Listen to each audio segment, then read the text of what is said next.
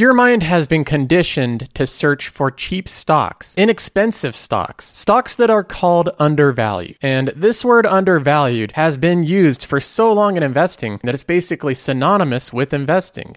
The goal of investing is to simply scan through companies and figure out which ones are the most undervalued, which ones are selling cheapest. This has been the often quoted strategy of Warren Buffett. Buffett is quoted saying, "Price is what you pay, value is what you get." And in terms of valuation, when we're looking at individual companies, there's no easier way to assign whether or not a company is undervalued or overvalued than by the PE ratio, the price of the company compared to its forward earnings.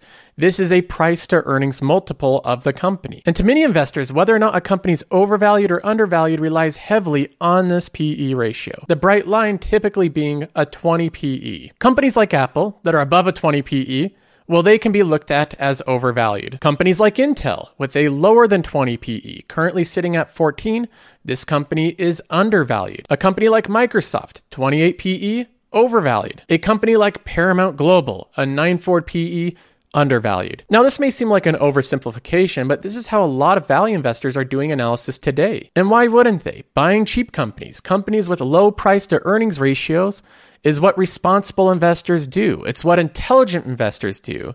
It gives you a feeling of superiority. You're buying inexpensive companies, value stocks. You're not like one of those hype investors running into the high multiple companies.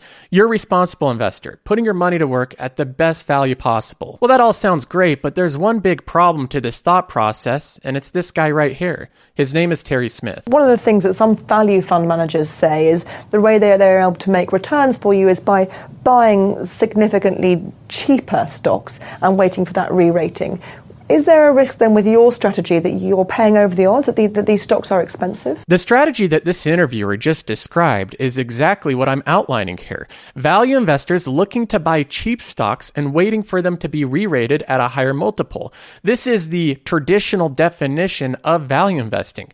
Buying cheap companies and waiting for them to re-rate. And this is Terry Smith's response to this. Yeah, you're right. That's how some value fund managers seek to do it. I have to say, looking at the average results of the industry, not very many of them seem to manage to achieve outperformance with that. Now, that's a little bit of a burn right there. Terry, you didn't have to go that hard on the entire industry, but what he says is true. The so-called value investors in the investment industry, in most cases, do not generate alpha. They don't beat the market over any consistent basis. They have high volatility, and they charge expense ratios on top of that that don't justify their performance. Overall, value investing in the professional industry has been an absolute joke. Most investors have not performed better than the index, and Terry Smith stands alone in this category. He is one of the very few that has consistently outperformed the index across multiple benchmarks. Terry Smith's equity fund called Fundsmith has had stellar performance. Even at its large size of now $29 billion approximately in assets under management, it's continued to outperform its benchmark indexes. It's outperformed the equity markets, the UK bonds, and of course cash, and it's done it by a huge amount. It's had 16% annualized returns since inception, compared to the equity market, which is the total stock market's 11.8% return. To give you an idea of how much that means, over this time period, Fundsmith has total returns since inception of 491.9%. The equity markets, the comparable benchmark, has returned 269.7%. The outperformance has been nearly double over this time period. And then even more impressive with that outperformance is he hasn't accomplished it by taking on excessive risk, concentrated positions, and results that are unlikely to repeat. He's done it by consistent investing in high-quality companies. He's had very low variance month-to-month performance. You can look at it and there's not many drawdowns in his fund. He has a better Sorrentino rating than the overall indice, meaning that in measurable risk, Terry Smith is outperforming while taking on less risk. Overall, this performance has been accompanied by less drawdowns, less volatility, and less severe bear markets. And Terry Smith isn't shy about what's led to this outperformance and what he believes will lead to continued outperformance in the fullness of time. His strategy is simple. Avoid bad companies and invest in good companies. One of the problems of owning the bad companies in life is whilst you're waiting for those companies, the sort of steel companies and the chemical companies and the airlines and the banks of this world to have an event, which is what people are really waiting for, a change of management, a takeover, the business cycle to turn up, they basically destroy value just the same as it would destroy value for you personally if you took in money at a cost of 10% and you invested it at 5%. Bad companies are companies that earn low returns on their invested capital. They're companies that take money in at 10% and they invest it at 5%. That destroys shareholder wealth. And Terry doesn't invest in those companies, no matter how seemingly cheap or inexpensive they are. He invests in what he calls good companies. Companies we own take in money at a cost of, let's call it 10%, and they make 30%. You can rely on the fact that we may get the share price right or wrong when we buy them, but whilst they're sitting there in that portfolio, they consistently create value. So that's what our screening process is about. It's about looking for companies that right across the business and economic cycle have fundamentals that actually create value by making a high return on capital in cash. This is a dramatic difference than the traditional way of looking at value investing. Traditionally, value investing has looked something like this. You screen for companies that are on the surface cheap. We can take the example of Citigroup. This is a cheap stock, fundamentally speaking, when you look at some of the basic valuation metrics. We look at an 8 forward PE ratio. That's a very low PE ratio, half of what the S&P 500 is. The price to book value is 0.5. So on paper, this company looks very cheap. Maybe we could invest in this company and wait for it to be re-rated by investors back to its appropriate fair value of a, let's say, 12 forward PE ratio or a 1 price to book value. And as it gets re-rated, the price goes up, we make money, and then we can search for the next cheap stock to make more money on. That is a traditional definition of value investing, and that is not what Terry Smith does. Instead of investing in companies that are cheap and may become fair valued, Terry Smith invests in companies that create value. They generate value every single year that they do business. And whether or not they're cheap or expensive, they have a high probability of continuing to create a lot of value for shareholders. Have fundamentals that actually create value by making a high return on capital in cash. Companies that have fundamentals in creating high returns on invested capital in cash. Now, luckily for us, we can take a look at the specific holdings that Terry Smith has in his portfolio. Let's go ahead and look at the very top one here, Microsoft, with a 10.61% weighting.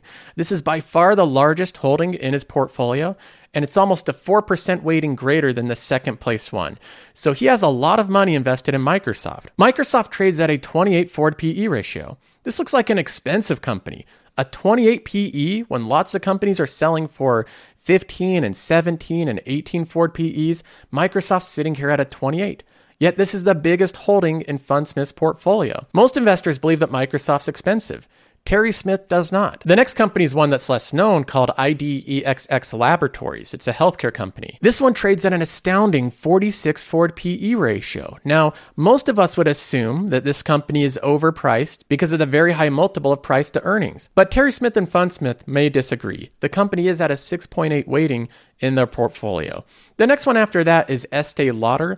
This is also at a very high weighting in their portfolio of 5.4%. Estee Lauder is a makeup company that owns a lot of premium makeup brands, but the company currently trades at a 32 PE ratio. So far, his top weighted companies are all way more expensive on a price to earnings than the rest of the market. 28, 46, 32. These are high multiple companies. We can continue on with this list. We have another healthcare company, SYK. This one's finally a little bit more reasonable. It's only at a 23 forward PE ratio. Not quite as expensive as the rest of the companies in his portfolio. After that, we have a real value stock here, Philip Morris. This one trades only at a 17 forward PE ratio. But then we get back to more expensive companies. Right underneath Philip Morris is McCormick at a 5.3% weighting. McCormick is that flavor company. It makes lots of spices and it has flavor science for different companies. And this one is another premium high multiple valuation. It trades at a 26.7 forward PE ratio. We can continue on looking at basically all of his top holdings that compile his entire portfolio. The next one after that at a 4.97 weighting is Intuit. Intuit trades at a 33 price to earnings multiple. This is another so-called expensive company in Terry Smith's portfolio. After that, we have Pepsi. Everyone knows this company. It's at a 4.49% weighting. Pepsi trades at a 26 forward earnings.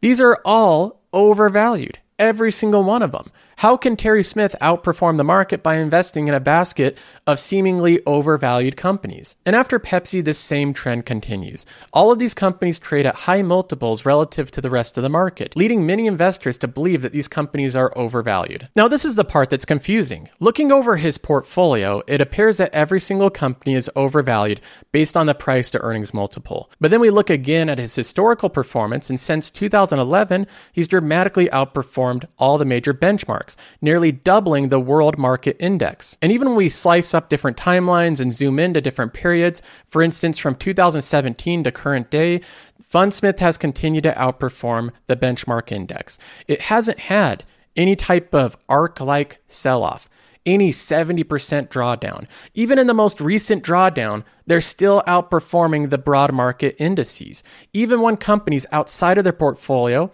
are doing particularly well, like oil companies, for example. Fundsmith is still prevailing. If the purpose of a value investor is to determine the value of a company, this is a perplexing problem. If we can't use simple metrics like the PE ratio to accurately determine the value of a company, then what metrics can we use? When I started investing to begin with, I had many of the same simple views that a lot of new investors have. If a company has a low PE ratio, that company is cheap. There's more value there. If a company has a high PE ratio, that company's expensive. It's overvalued. But Terry Smith and other investors have called into question this way of doing valuation. That simple metrics like this don't accurately lead to the true value of a company.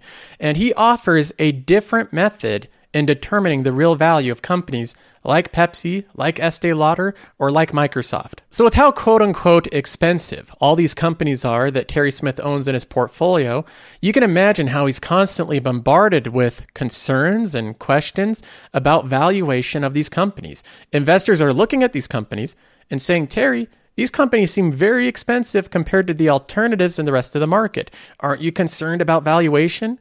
Well, yes, Terry Smith is. Don't overpay. Second leg of our strategy. This is probably the most vexed part of our strategy over the years. People are always worried about whether we're overpaying. We worry about whether we're overpaying. You'll see last year we finished the year with a free cash flow yield of 2.7%. So take the free cash flow that our companies have generated after paying for everything except the dividend, which is a distribution from the cash flow that we own, and you'll see that it was 2.7% when that is divided by their market value. How does that compare with the index? Well, you can see there 5.4% for the FTSE. The companies we own are about twice as highly rated, have half the yield of the FTSE. There's something that Terry Smith does interesting there that I don't see a lot of investors doing. He looks at the historical free cash flow yield of his fund compared to the rest of the market.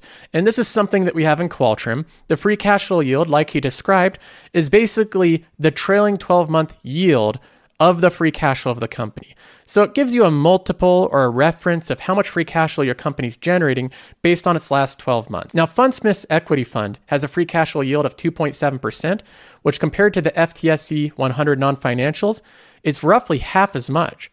Another way of stating that is his companies are trading at roughly double the free cash flow multiple as the rest of the market. But the verbiage that Terry Smith uses here, the actual words he uses, are not cheap and expensive in this case. He uses highly rated and lowly rated. Notice how he calls his fund more highly rated. How does that compare with the index? Well, you can see there 5.4% for the FTSE. The companies we own are about twice as highly rated, have half the yield of the FTSE. He says they're about twice as highly rated, is the words he uses. And this is almost interchangeable from cheap to expensive. Highly rated, meaning expensive. Lowly rated, meaning cheap. And he goes on to immediately explain why he doesn't think it's a problem. He doesn't really consider it a concern that his companies have twice the rating of the rest of the market. I personally wouldn't worry about that a lot because I think an awful lot of the stuff in the FTSE is very poor quality stuff that's not going to produce great long-term returns for you. Terry Smith takes a long-term view, and he sees that even though these companies have a higher current free cash flow yield, in terms of their long-term future, they're not going to generate as much cash because they're lower quality companies. Now, he goes on to compare his valuation of his fund to the S&P 500. We're still a bit more expensive than the S&P. You can see there 3.6%. Now, we are more expensive, probably about 25% more than the S&P. Now, in this case, Terry Smith used the words expensive and cheap. And this is the common terms. These are the common verbiage that value investors use. Low PE ratio companies are cheap and high PE ratio companies are expensive. But notice how when Terry Smith talks through this, he's very intentional about the words that he uses. And he tries to substitute cheap for lowly rated, and expensive for highly rated, because that more accurately describes his investing theory and how he views valuation. What you've got to ask yourself is, yes, we are more highly rated, but it's not expensive if the quality of our companies is even more significantly higher than the index, than the rating on the shares would suggest. And so he considers his companies more highly rated. On the surface, they look more expensive, but when you look at their comparative qualities, he believes they're actually cheaper. So even though they're highly rated companies, still in aggregate, he thinks that he's buying the best value, the cheapest companies in the market. Are these companies 25% better than the index? 50%? Yeah. When you look at the range of those figures, we're about to get you, and there's a clue at the bottom of this table. You can see the free cash flows on our companies grew 20% last year, or as we call it in the analytical team as a technical term, quite a lot. Terry Smith's companies are more expensive on a free cash flow basis, but the truth of the matter is they grow free cash flow much faster than the average of the index, and they have less likelihood of being disrupted, and they have longer lifelines than most companies. So even though they're more highly rated, on the surface they look more expensive, in aggregate they're cheaper. That's basically telling you that, yeah, we have got slightly more highly rated companies, but they're growing faster than the market and they've got better operating ratios. Because I think what we're trying to get away from in representing this to you is the idea that lowly rated equals cheap and highly rated equals expensive. It depends what you're getting. It's like anything else in life that you buy. The thing we're trying to get away from is the idea that lowly rated equals cheap and highly rated equals expensive. It's like everything else in life. It depends on what you're getting. One of the interesting things is when you look at different things to buy in any aspect of life, most people are very diligent and thoughtful in the way that they do analysis on their purchase. You can take a home, for example. When people are buying a home, Peter Lynch always noted that they ask all the right questions. They do the right research when they're buying a home. They look at the location of it. They look at the price, which is the price per square foot or the total price of the house compared to the lot size. There's different metrics you can look at for the price of a home. They go through and look at the style of the home, the fixtures. They look at the kitchen counter, and if it's marble, they look at the flooring. They look at the foundation. They look at the amenities. And then they'll also do analysis on the quality of the nearby schools, the location of it, the proximity to different things in the city. They'll look at the taxes and the cost of living there, the size of the property, if it's part of a homeowners association. When people look at buying a home, in most cases, they do some thoughtful and diligent research. They know that it's an important purchase that they should put time and energy behind. But when people look at buying a stock, in many cases, it's the exact opposite. They look at one metric, like the PE ratio, and immediately come to conclusions of whether or not that company's cheap or expensive. This would be similar to buying a home and only looking at the price per square feet, whether it's $100, $150, or $200. Not concerning yourself about the location, that the home exists in a high crime area, or that it's across the street from a railroad, or the style or the size of the house. That's not really important. As long as the price is cheap, none of this other stuff matters. It doesn't matter the quality of the schools, the taxes or cost of living, if there's a homeowners association, or any of this other qualitative stuff. The big thing that investors focus on when it comes to stocks is the price. And what Terry Smith is wanting people to do is to take a more holistic approach to valuation. Instead of just looking at the price, consider the other attributes the same way you would if you were shopping for a home. Now, I use the example of a home, but Terry Smith uses the example of a car. It depends what you're getting. It's like anything else in life that you buy. Fords don't cost the same as Ferraris, right? And therefore, the fact that one is priced lower than the other doesn't in itself tell you anything about the bargain that you're getting. Now, if we're supposed to have in-depth research that considers more than just the price, then what other type of things are we supposed to look at? For a home, we know intuitively what to look at. We know to look at the schools. We know to look at the home style and location. We know to look at the taxes or the crime rates of the place we're living in. We know all of this stuff intuitively to keep in mind. But with stocks, we don't know intuitively what to look at. It's a little bit more confusing in some cases. Terry Smith's approach resembles that of finding compounders. And I talk about compounders as a term I use to describe companies that have lots of characteristics that most companies in the market do not have. It's not just stocks where the price goes up. That's not what defines a compounder. The best definition I've ever found of a compounder is in this Morgan Stanley study from 2013. They say we define compounders as companies with high-quality franchise businesses, ideally with recurring revenues, built-in, dominant, and durable intangible assets, which possess pricing power, low capital intensity. When evaluating these companies, we focus on franchise quality and durability of financial strength, industry position, and management quality. The key financial characteristic of compounders is that they enjoy sustainable, high returns on invested capital, ROIC. They say that it's generated by a combination of recurring revenues. Recurring meaning that they're getting money continually, high gross margins, and low capital intensity. This combination helps support strong free cash flow generation, crucially, that must either be reinvested or distributed to shareholders. Compounders also tend to be relatively robust in economic downturns, with steady operational cash flow and no excess leverage. Profits are typically less sensitive to economic conditions, given the repeat purchases at high growth margins. This, combined with the low cyclicality of top-line demand, because these companies typically sell non-discretionary items, help insulate compounders from the negative cyclical impacts of operating cash flow. These characteristics, coupled with modest top-line growth, have helped ensure that intrinsic value of compounders continues to grow over time. Now, this definition of compounders, I think, is obviously thorough, but it's also difficult to wrap our heads around. They have a lot of characteristics, and how do you boil this down into a realistically investable thesis? Well, Terry Smith has actually done this. He's taken the definition of a compounder, the one that we just read, and he boils it down to 5 different ratios, 5 different things that he tracks for his portfolio to try to determine whether or not the companies he owns are long-term compounders. And this is an objective, scientific way of looking at solving this problem. The first thing that he highlights is ROCE. The return on capital employed is very similar to returns on invested capital. If you look at it, the return on capital at our companies last year, ROCE in the table, return on capital employed, was 28%, a recovery from the prior year when there was a bit of a downturn caused by the pandemic.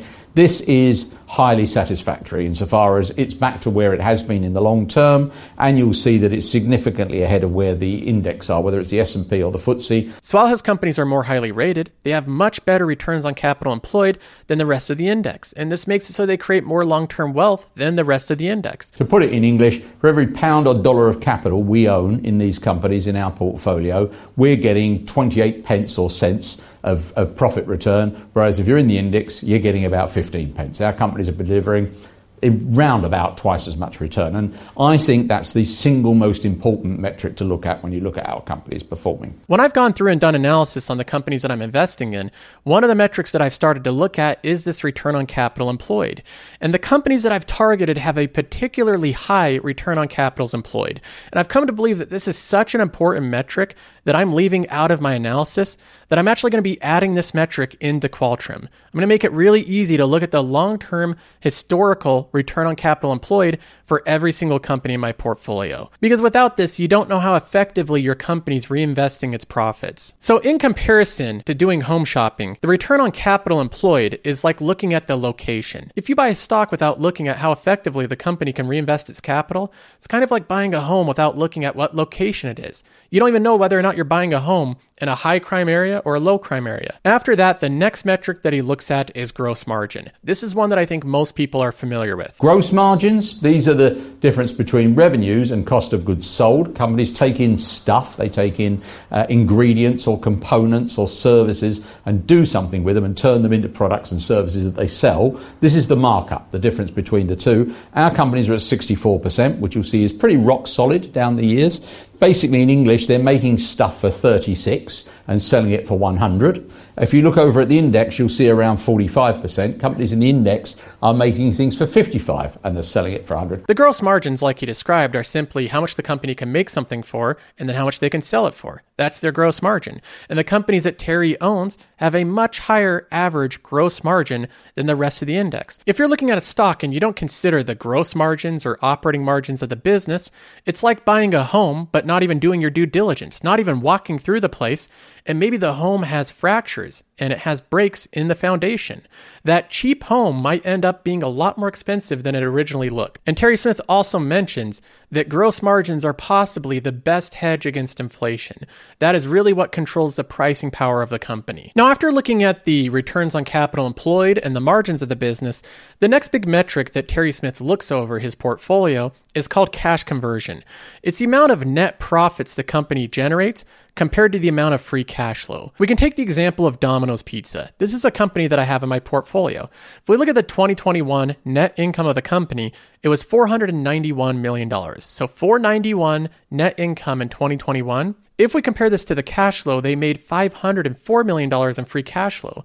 So Domino's actually made more money in free cash flow than in net income. That means they had above 100% cash flow conversion. We can take a counterexample here. Netflix. This is a company that has very low cash flow conversion. In fact, it's extremely low. If we compare their net income in 2021 of $5.1 billion with their free cash flow in 2021, their free cash flow in 2021 was minus $131 million.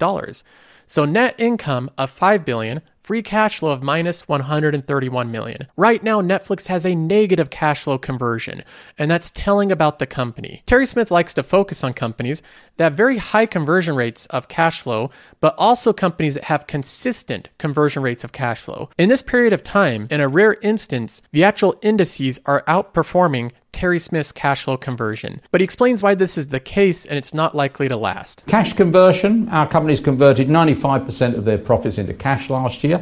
The index had a particularly good performance. You'll see out there producing somewhere in the region of 108 to 124% of profits in cash.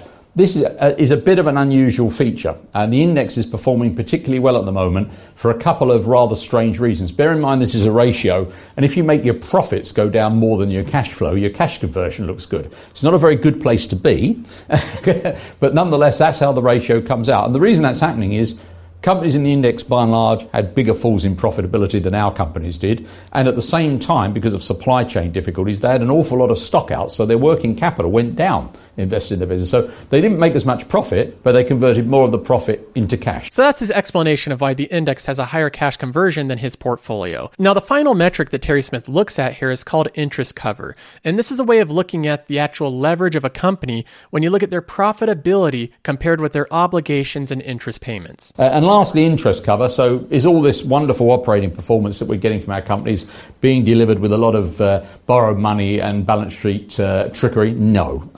Our companies last year had 23 times interest cover. So their profits, compared with what they're paying out in interest and lease rentals, was 23 times. I mean, these are very strong balance sheet businesses, basically. You can see they delevered last year at 16 times the year before. The index, not in bad position. If you look, 8 to 9 times interest cover is pretty good, but clearly these are very conservatively financed companies. They're not producing this performance out of financial engineering. That's simple enough. His companies, in terms of the profits they generate compared to their interest payments, is a much higher multiple, which is a good thing compared to the rest of the index. So you can see in terms of doing valuation and analysis that Terry Smith looks at more than just the price of the company. If he's buying a home, he's looking at the returns on capital employed. He's looking at the location of the property, whether it's in a good location. He looks at the cash conversion. He's looking at the neighborhood and seeing if it's low crime area. He looks at the interest coverage. He makes sure the home has nice stainless steel appliances, marble countertops, and nice flooring. Terry Smith does holistic research on a company. That's why he comes to the conclusion that many of the companies that appear to be more expensive in his portfolio are actually, in aggregate, all things considered, cheaper. Now, I hope you're enjoying the video so far. Before we move on to the next section, I have to give a quick shout out to today's sponsor. It's FTX US. They have a brand new brokerage account. You can sign up now. It's finally out of beta. It has a very slick interface. You can buy and sell anytime the stock market's open using fractional shares. They don't do payment for order flow, and they're part of FINRA and SIPC insured. So if you want to sign up for this brokerage, make sure to use the referrer code Carlson, CARLSON. That'll give you $10 when you do your first $100 trade. Now, I know anytime I point out that there's other important fundamentals to take into consideration in terms of valuation than just the PE ratio, it also brings up the problem that many cases people will swing this pendulum way too far to the other side and use these type of videos and this type of content to justify buying seemingly any company at any price. And in most cases, lots of companies that are higher prices are not worth the extra price.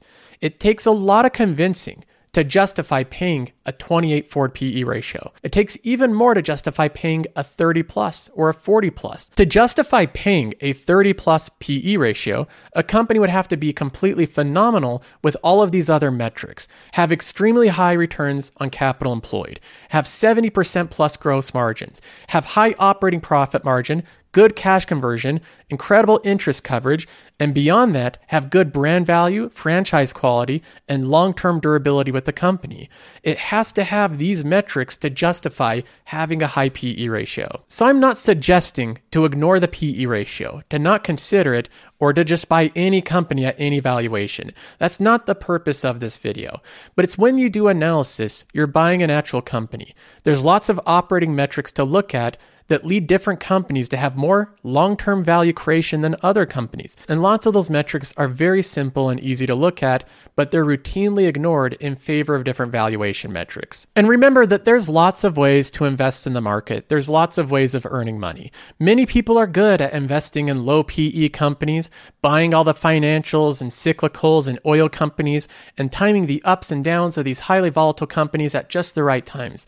They can make money doing that, but that's not the approach I'm taking. I will always consider the price to earnings ratio, the free cash flow yield, and other valuation metrics in every single company that I own, but I'm also going to be considering the franchise durability, the returns on capital employed, the margins of the company, the cash flow conversion, and the leverage of the company. I'll have more than just one consideration when making a purchase. So I hope you enjoyed this video. It's a little bit different than usual, but I thought this is an important subject to talk about. Having said that, I'll have more content out in the future. We'll be going over the news, we'll be going over earnings report and other important subjects, so make sure you subscribe to the channel, and I'll see you in the next one.